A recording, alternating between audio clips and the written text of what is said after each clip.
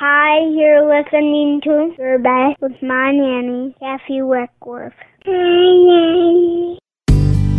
Hi, this is Kathy Weckworth, Executive Director of Best Life Ministries, and you're listening to Your Best, a motivational, inspirational 30 minutes that will help you want to be your best.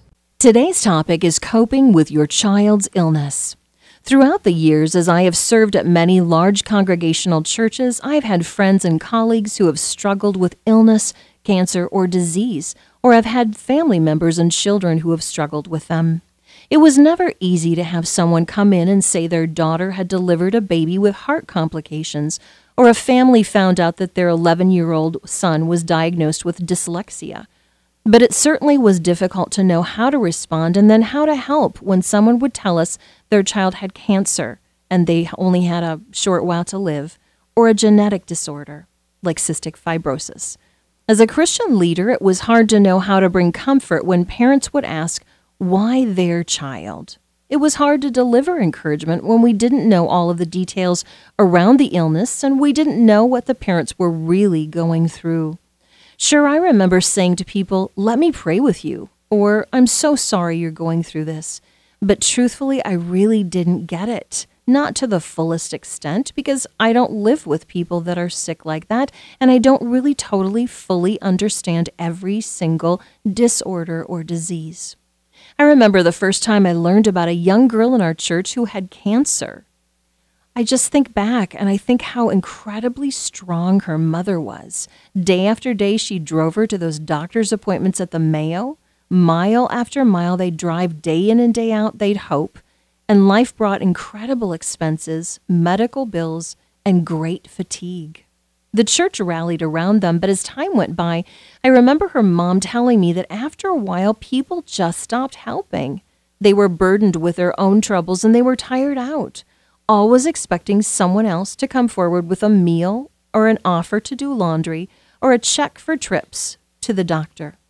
But someone else didn't show up. My prayers seemed to surround that mom for a few moments, but I couldn't take the realities away. As much as I didn't want her daughter to be ill, I couldn't remove the truth. I did what I could do. The church did what we knew how to do, but I think the real important lesson for all of us is to ask ourselves and each other, how can we help? What can we do? What's enough and what needs to be done? What are we responsible for? A short year ago, my son-in-law was diagnosed with thyroid cancer. It was tough and scary. My daughter was a rock. When I asked her how she could be so strong, she responded, "Someone has to be." My son-in-law Josh was good until reality set in and he realized as a 30-something he had cancer. They made their trips to Mayo. The other grandma and I helped babysit. They had extra expenses that, really were painful. They took time away from their jobs and then it got really tricky. Josh had to have radiation and that meant he would be separated from my daughter and his sons. For one entire week, which he says seemed like eternity, he lived in his parents' basement without touching anyone or having any contact so as not to have the radiation spill over onto them. And then for another 3 weeks, he couldn't touch his family. It was tough. There was a lot of crying happening. There was a lot of why me? Balancing a body, spirit, mind out after a thyroid has been removed was really tricky at best. When I asked my child about the process, she said it was horrible. But the cancer was removed and he had a clean bill of health. You know how he found out something was wrong? His chiropractor said to him one day after an adjustment, "Something isn't right about your neck, Josh. It doesn't look right. You need to be checked out for cancer." Josh had no other symptoms and didn't notice anything was wrong at all. But Alexis, my daughter, told me something so important. She said, "Mom, this was an awful experience, but I feel terrible for people who live with diseases and illnesses every single day, the ones where there are no cures. What can you and I do to help others whose families are in the midst of health struggles? Other than offering prayers, what can we do?" Well, I think that helping them starts with understanding them. Well, it's my privilege today to introduce author, blogger, and motivational speaker Leanne Waterworth.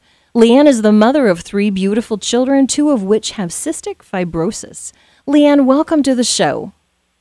Thanks so much for having me, Kathy. I'm so excited that you're here and that you're going to talk with us about this difficult situation, raising children that have an illness. Now, I know you're a great mommy because I love your blogs. I've talked to you even today where you said it was a very joy-filled day to be able to go and spend time with your kids. So I just want to talk to you a little bit about the fact that 2 of your children have cystic fibrosis. And I think a lot of people out there hear it, they understand it's something that, is kind of difficult, but they don't really know much about it. So can you start by telling us a little bit more about this disease? Absolutely. When cystic fibrosis became a part of our lives, we had to take a crash course in learning about it. It's a rare and multifaceted disease. Our children even had to practice saying it, cystic fibrosis. But we learned to call it CF for short. CF is a genetic, life-threatening disease currently with no cure. And it primarily affects the lungs and digestive system.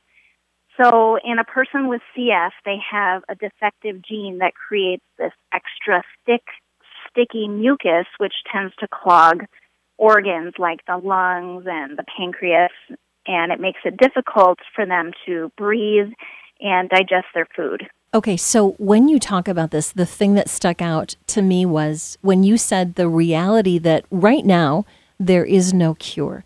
So when people are raising funds for CF and people are working hard for that, we're looking for, just like cancer or Alzheimer's, a cure for this. Is that right? Mm-hmm. Do you ever feel, that's right. Do you ever feel discouraged? I mean, is that ever something that, is looming over you, or have you learned to, stretch your faith with it, or how are you dealing with that? Yeah, doctors and scientists have come a long way when it comes to cystic fibrosis. 50 years ago, if your child was diagnosed with CF, they weren't expected to live to attend kindergarten. But today, thanks to innovative medications and new therapies, the average life expectancy is 40 years old. Okay. Now I'll confess I just turned 40 last month, and I don't feel very old. But our hope is that, our children will outlive us, right? But with CF and, with life in general, we aren't promised this. Sure. So our family has an eternal perspective, and our prayer is that God will use each one of us in the time we are given, whether that's, 40 years or 80 years or whatever that might be. Wonderful. So describe, Leanne, what a typical day looks for you. What does it look like in the life of a mom who has the kiddos with this disease, and kind of just, bring us along into your world so we get a little glimpse, because we get up every day, the average person, and, we do all these things. We don't think about what it would be like to have this in our families, and you have 2 little kiddos with it. So what's a regular day look like? Yeah, that's a good question. I tend to define our life as before CF and after. Before our boys were diagnosed, we had, the typical school mornings where kids are, they've got bedhead, they're reluctant to get dressed or eat breakfast and head off to school or their, activities. But after CF, we now add in 30-minute breathing treatments for each boy right away in the morning. They use a vest, airway clearance system, and it's like a piece of clothing that they put on like a vest and wear it, and it fills with air and compresses their lungs thousands of times a minute.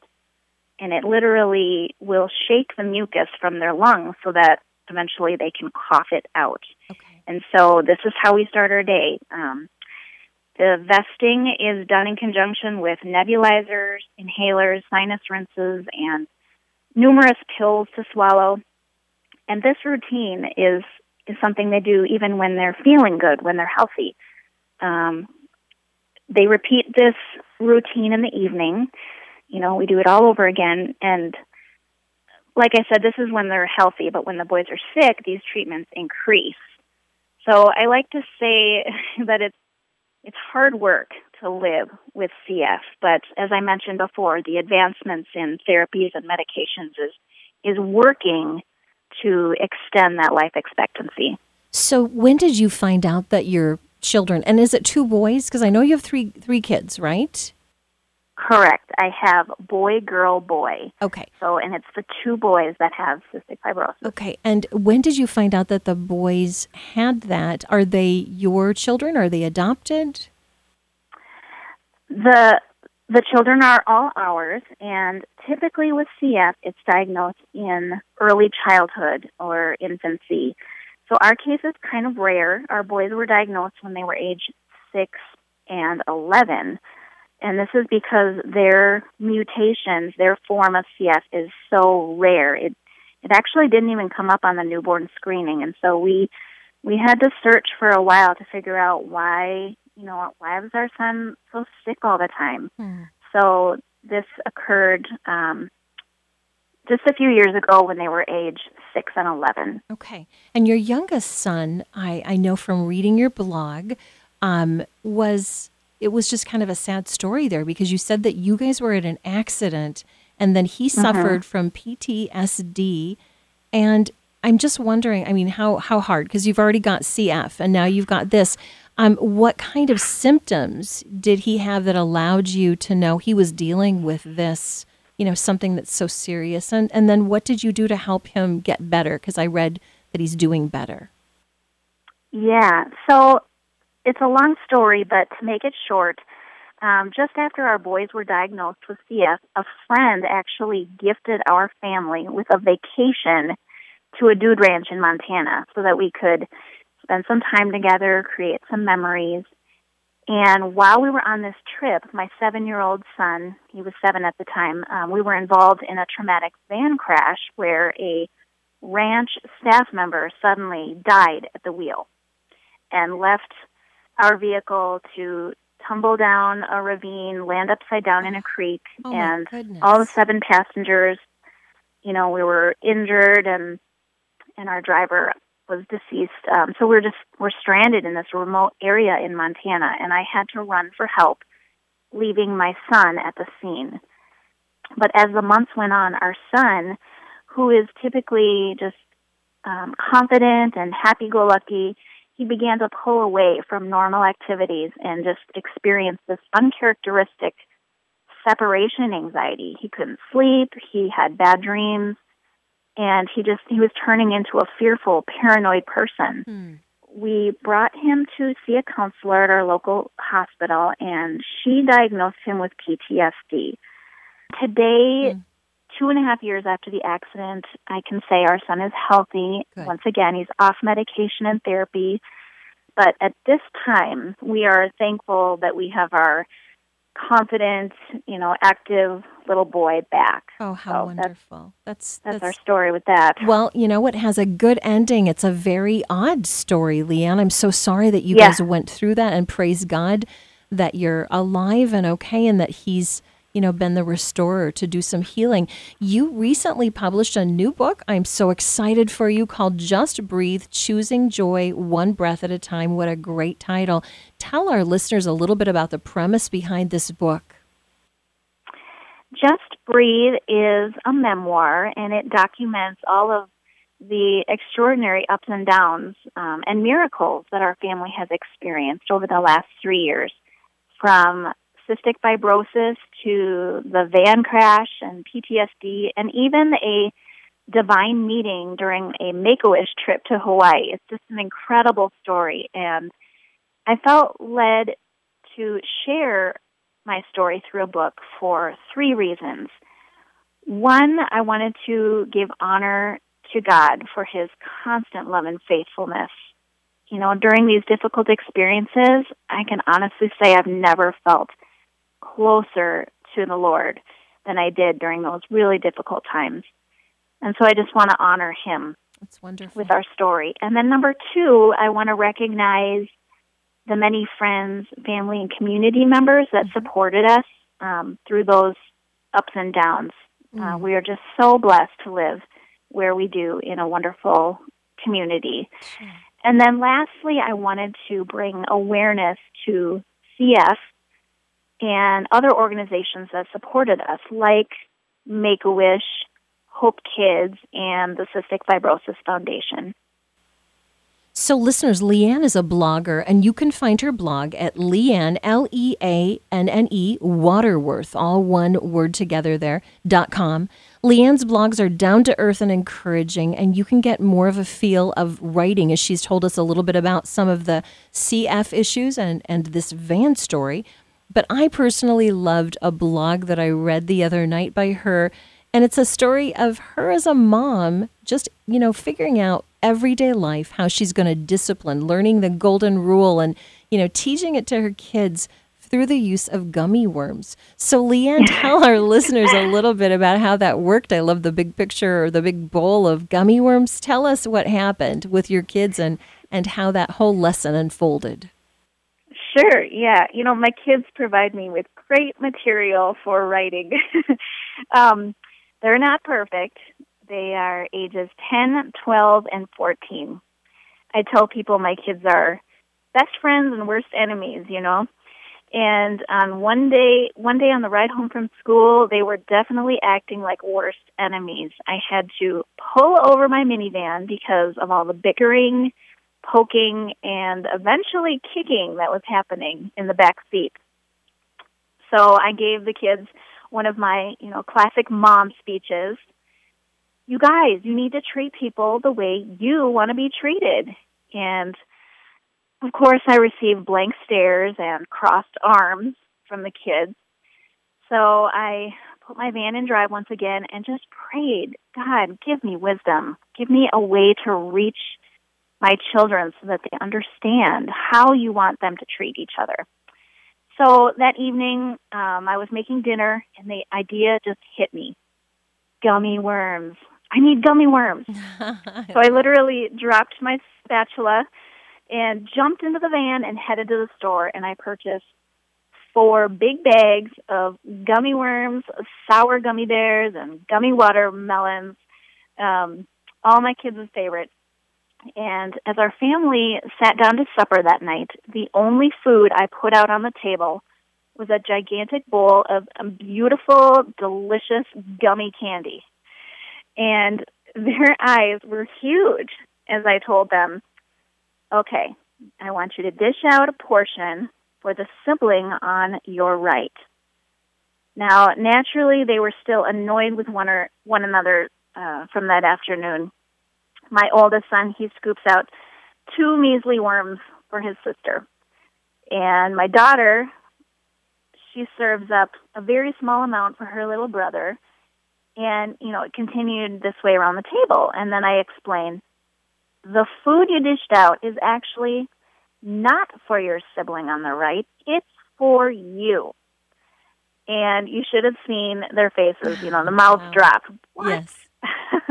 And my youngest wisely caught on, if I would have known that, I would have dished out a whole bunch of worms. Exactly. And I went on to explain the golden rule for the 100th time, but I believe that it finally clicked that night.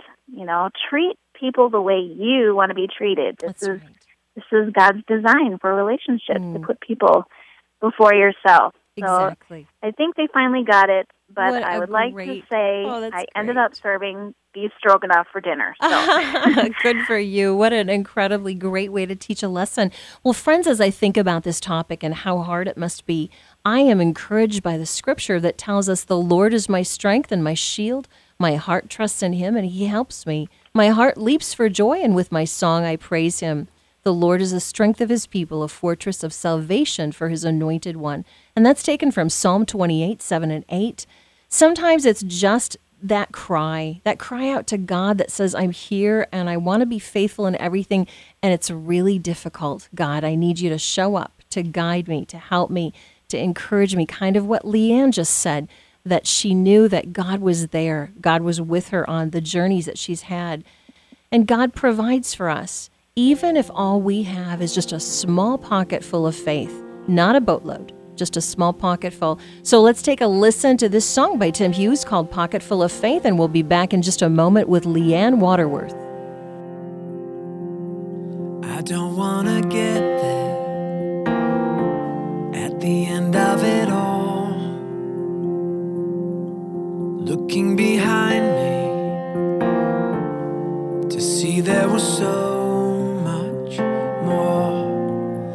this pocket full of faith. It is all I have today.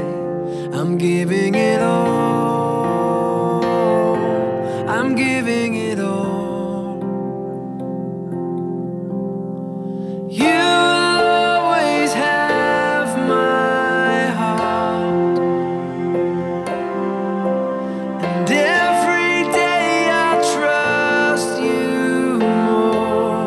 Oh God, take this pocket full of faith. It is all I have today. I'm giving it all. I'm giving it all.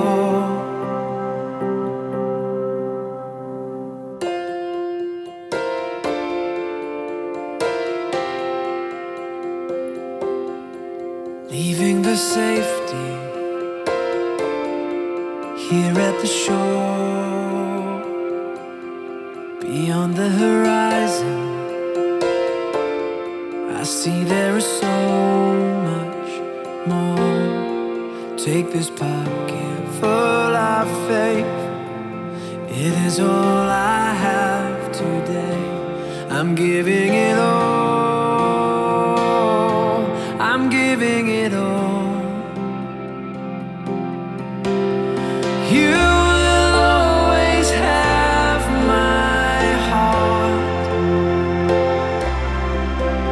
And every day I trust you more. Oh God, take this pocket full of faith. It is all I have today. I'm giving it all. I'm giving it all.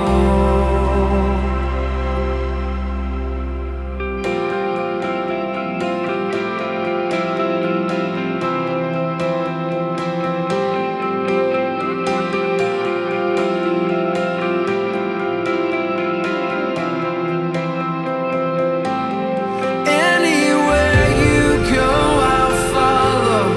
When you call my name, I'll run. Lead me on into tomorrow. Light my way like the rising sun. Anywhere you go, I'll follow. When you call my name, I'll run. Lead me on into tomorrow. Light my way like the rising sun. I'm giving it all. I'm giving it all. I'm giving it all. I'm giving it all.